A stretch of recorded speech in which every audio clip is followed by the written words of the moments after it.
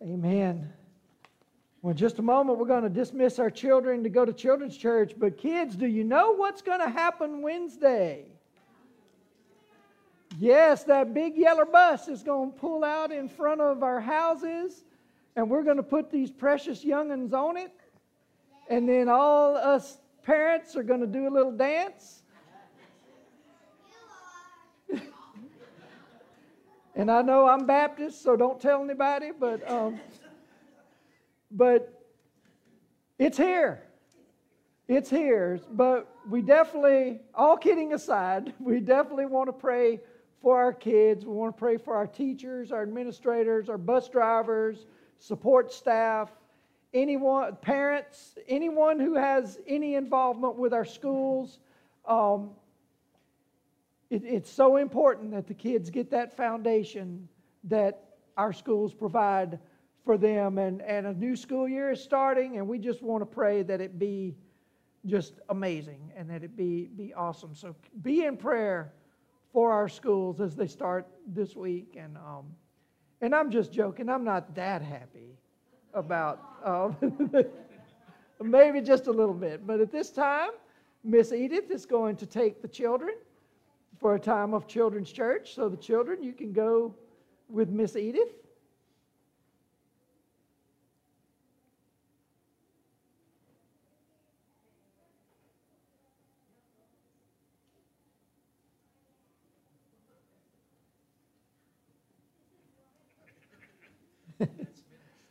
Got a good group this morning.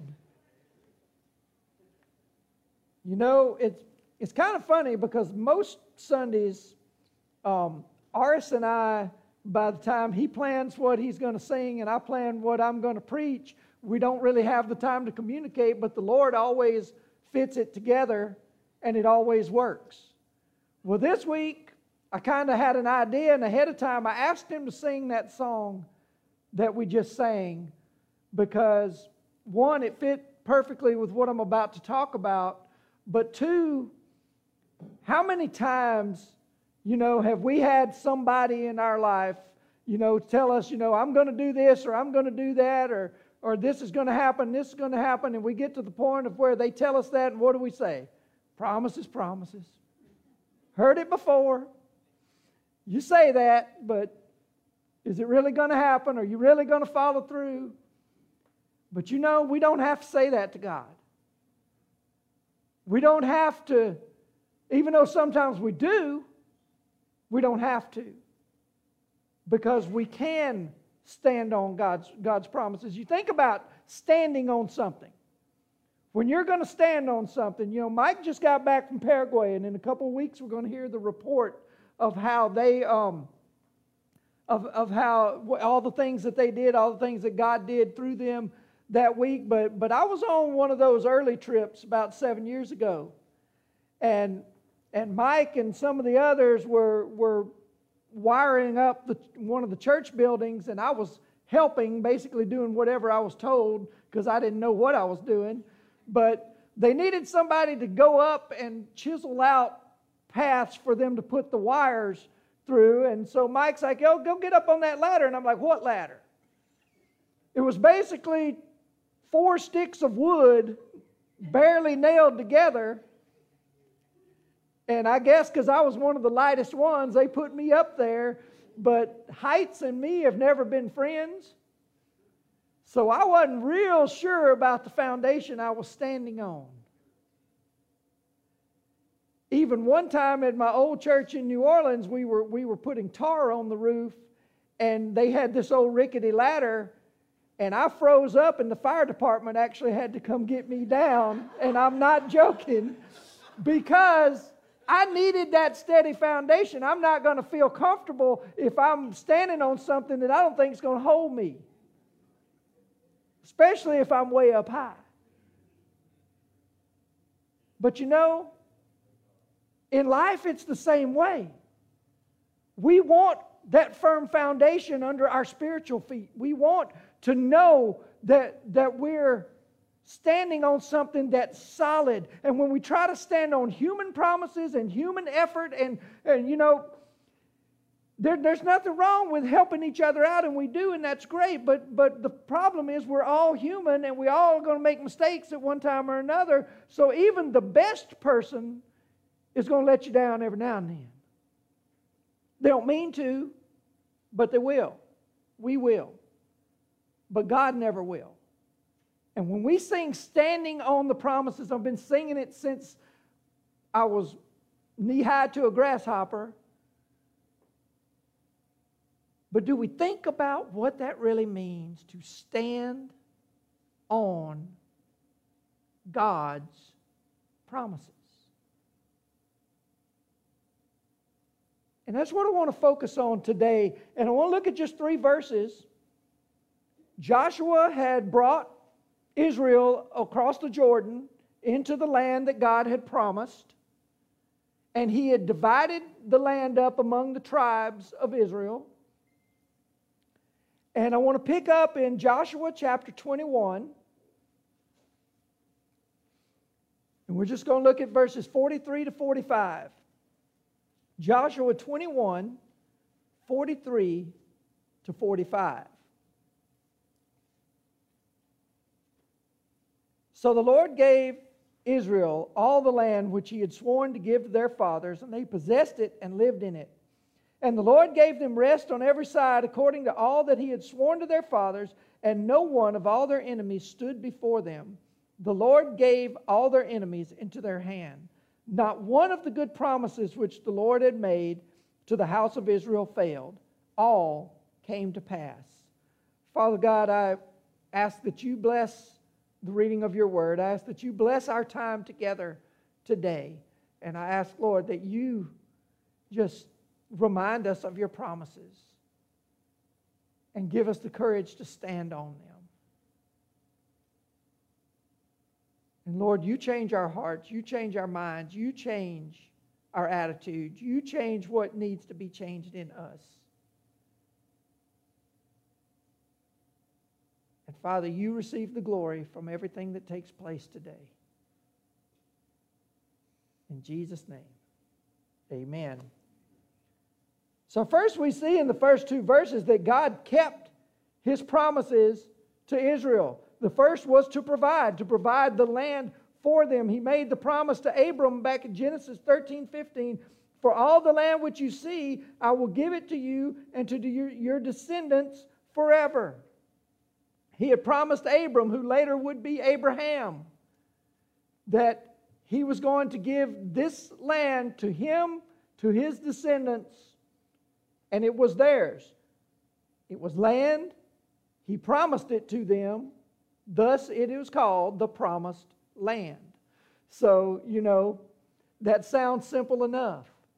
But he promised this land to Israel. Numbers 33:53 says, you shall take possession of the land, live in it, for I have given the land to you to possess it. And we know the first time that Moses sent the spies in when they were getting ready to possess the land, 10 of them came back and said, we can't do it. 10 of them came back and said, the people are too big. We can't overtake them. It can't be done. We got to go somewhere else. But 2, Joshua and Caleb, said, but the Lord has given us this land. We can take it. We will take it. But they had to wander for 40 years before they took it.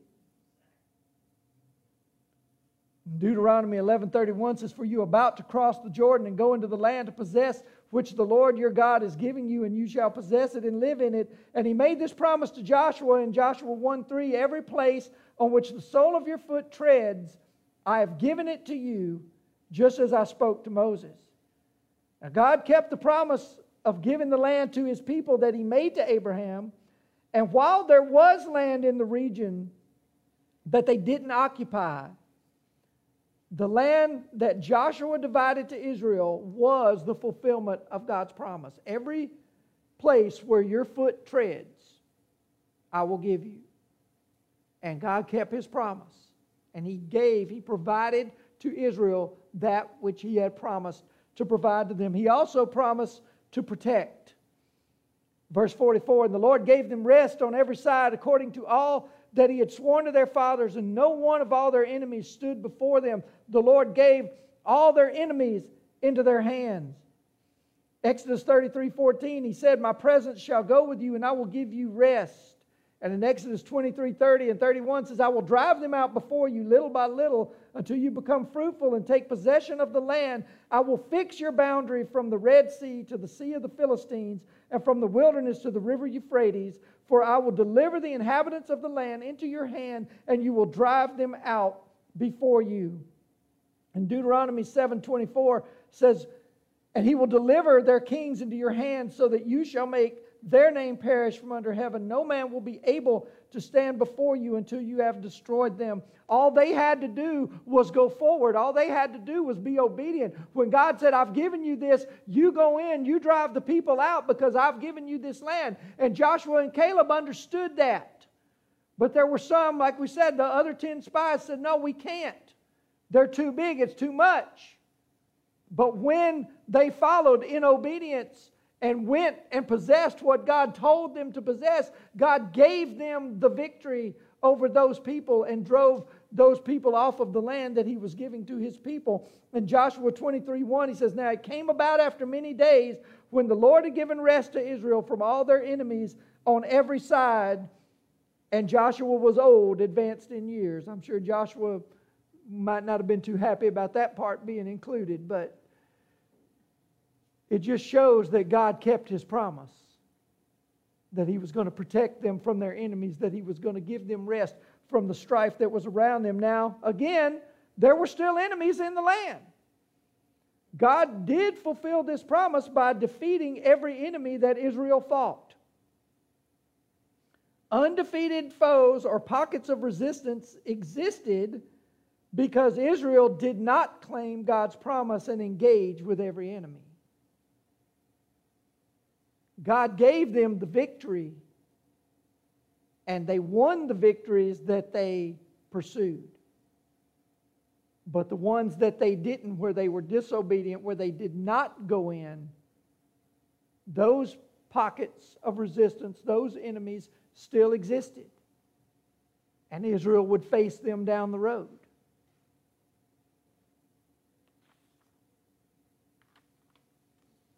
So you say that's a nice history lesson, Pastor.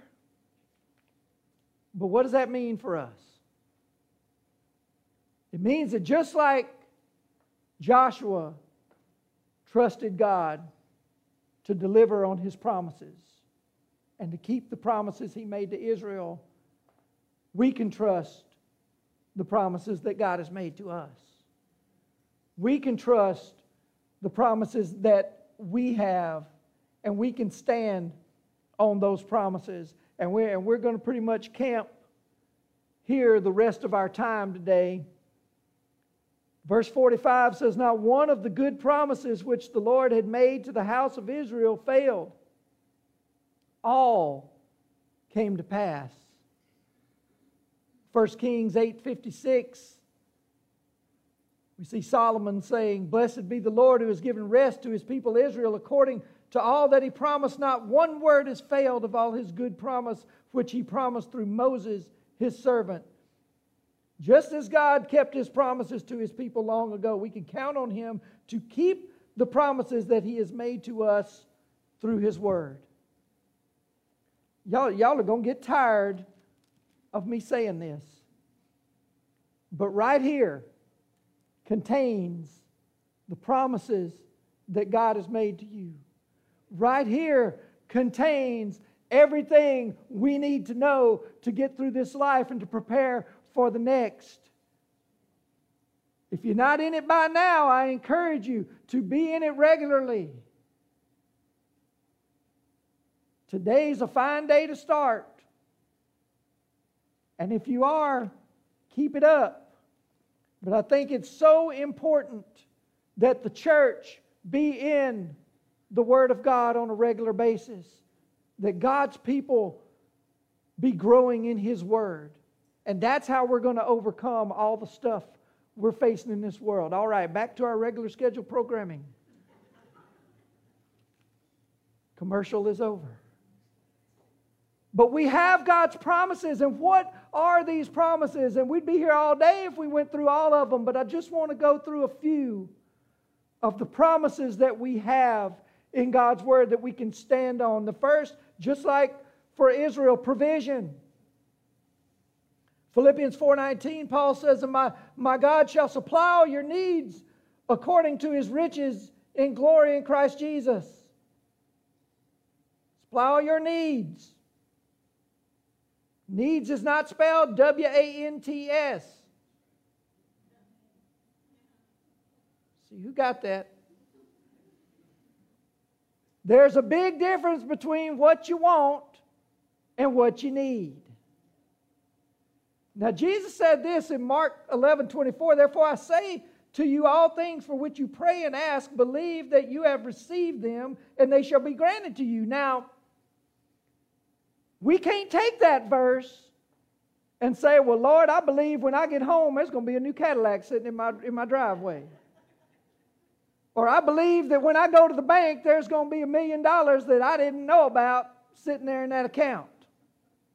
No, you don't. You'd like it if that were to happen. But that's not what he's talking about. What he's talking about is when we pray in line with God's will, when we pray in tune with God, understanding that yes, we can tell Him what we want, but what He plans to do, what His will is for us, might not line up exactly the way we want it or the way we would draw it up if we were the ones in charge, but it's always going to be what's best. It's always going to be what we need. It's always going to make sure that we don't go without. He gives us the promise in Malachi, if we bring the tithe into the storehouse, He's going to open the windows of heaven and pour out the blessings. You know what? If we are faithful in our giving back to the Lord from what He's blessed us with, we might not be rich, we might not have everything we want, but we're never going to go without. I don't know a tither who's ever gone without. We ain't rolling in no money, but we have everything we need. Because God provides. And when we see it that way, we understand and we can have peace about that. Because what we have is going to be enough. It's always going to be enough. He also promises us protection. Just as He did from their enemies. Psalm 91:3 says, for it is He who delivers you from the snare of the trapper and from the deadly pestilence. If we are in Christ, Satan can't do anything to us. Sometimes I think Christians, we forget the protection that we have from the enemy. And we fear him when we don't have to. Because he can't get us. He can mess with us. He can make things difficult. But we can do that for ourselves. But he can't touch us. He can't have us. He can't separate us from what God has done when He came into our heart and made His dwelling there. Enemy has no power over you if you're in Christ. And we can stand on that promise. He also promises wisdom. Anybody need that? I do. I do. James 1:5 says, but if any of you lacks wisdom, let him ask of God, who gives to all men generously and without reproach, and it will be given to him. I don't know about you, I'm asking for it every day. Because He's promised to give it. Now, He doesn't give it to me all at one time. I have to keep asking for more. But I get wisdom for that day, or for that moment, or for that situation. But He's promised that He's going to reveal Himself to us. He promised that He's going, and we have His revelation right here. Trust in the Lord with all your heart. Lean not on your own understanding. When we try to do it on our own, we're going to mess up. We're going to fail. But when we rely on His wisdom, He will make us wiser. But it's with His wisdom, not with the world's wisdom. And He will give us hope. Jeremiah 29:11 says, I know the plans I have for you, declares the Lord, plans for welfare, not for calamity, to give you a future and a hope. He's promised that we're in Him, that the plans He has for us are for our good. Now, we may go through some struggles and some troubles and some trials getting there. And even while we're carrying out those plans, it's not going to be easy. But ultimately, there is a hope that there is a life beyond this life.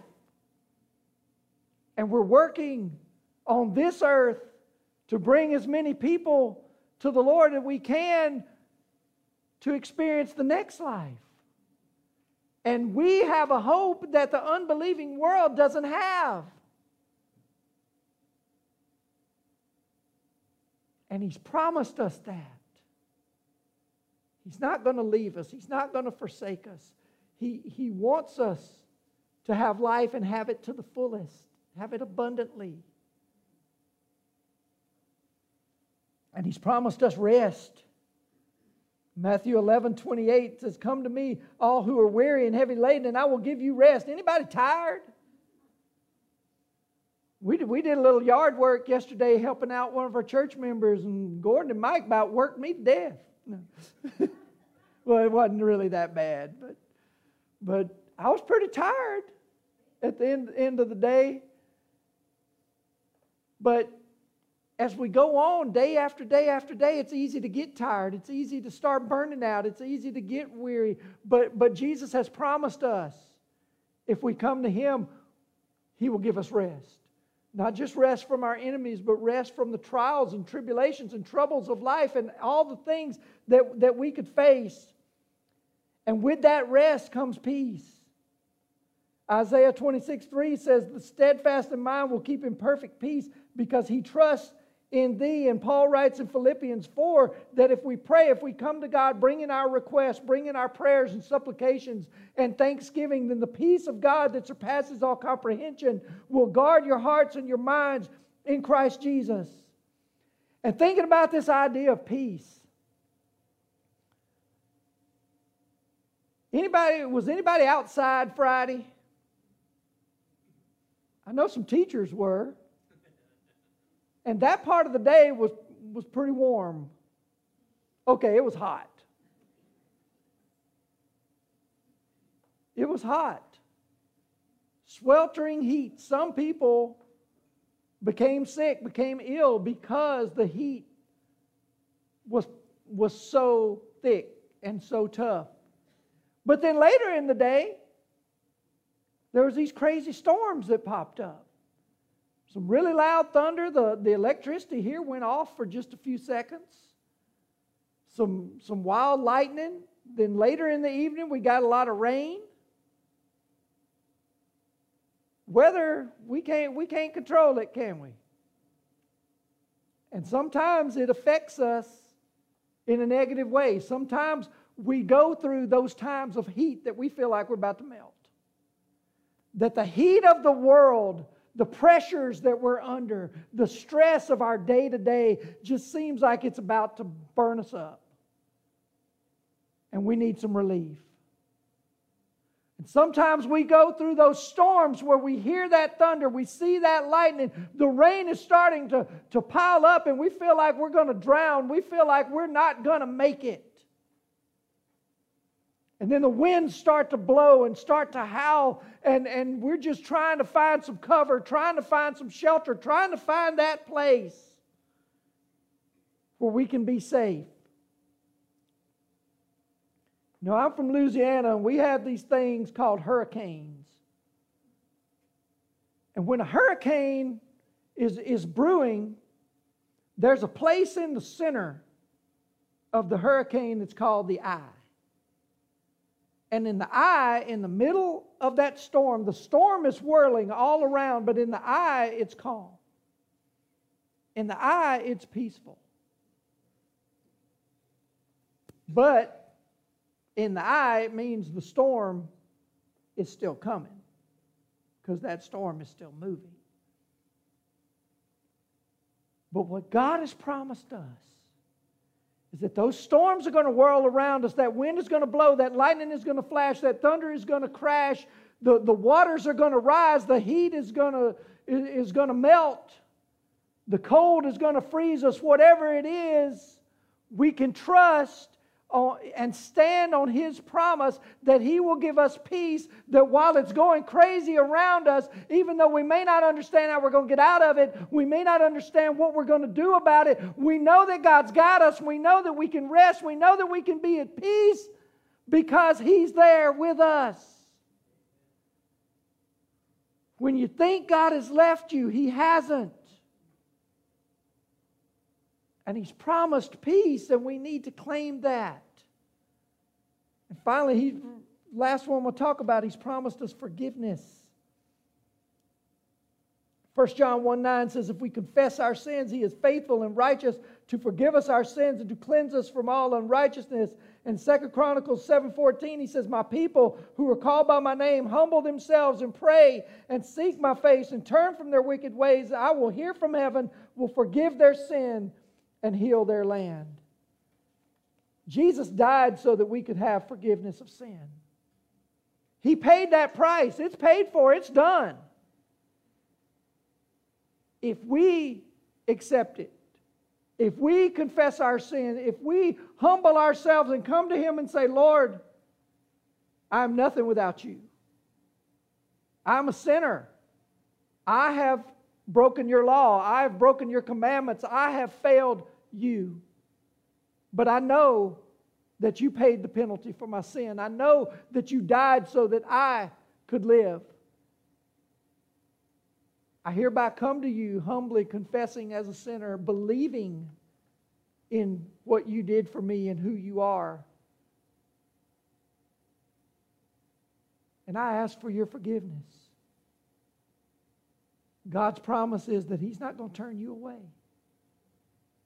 God's promise is that you open your heart to Him, He will come in. Behold, I stand at the door and knock, and any man hears my voice and opens the door, I will come in and I will dine with him.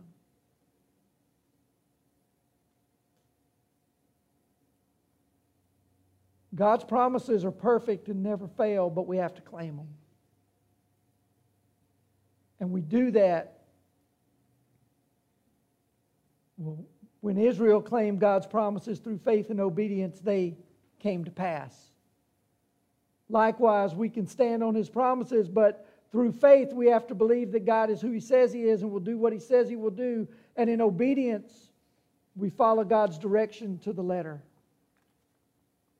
And that's how we claim them. It's no effort on our part. It's believing that He is, believing in what He can do, putting our faith in Him and Him alone.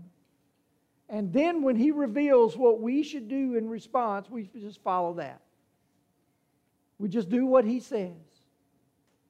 That's how we claim those promises. That's how we stand on those promises. My question today is what are you standing on the promises? Are you relying on who God is and on what God has done? Or are there some areas in your life that you've kind of forgotten those promises? Or maybe you're at a place where you haven't yet started to stand on them because you haven't given Him your life. You haven't asked Him to come in and be your Lord and Savior. Definitely want to give you the opportunity to do that today. Come and let me share with you how you can know that you have the salvation. You can claim these promises that are in God's Word. Or maybe there's something else in your life that you're struggling with and just need prayer or need prayer for someone else. I would invite you to come and let me pray with you then. Bill's also here if more come, and so you don't want to wait. He's here and would be happy to pray with you as well, I know. Or maybe there's something else God's laid on your heart, something He would lead you to do. We just want to be obedient to Him.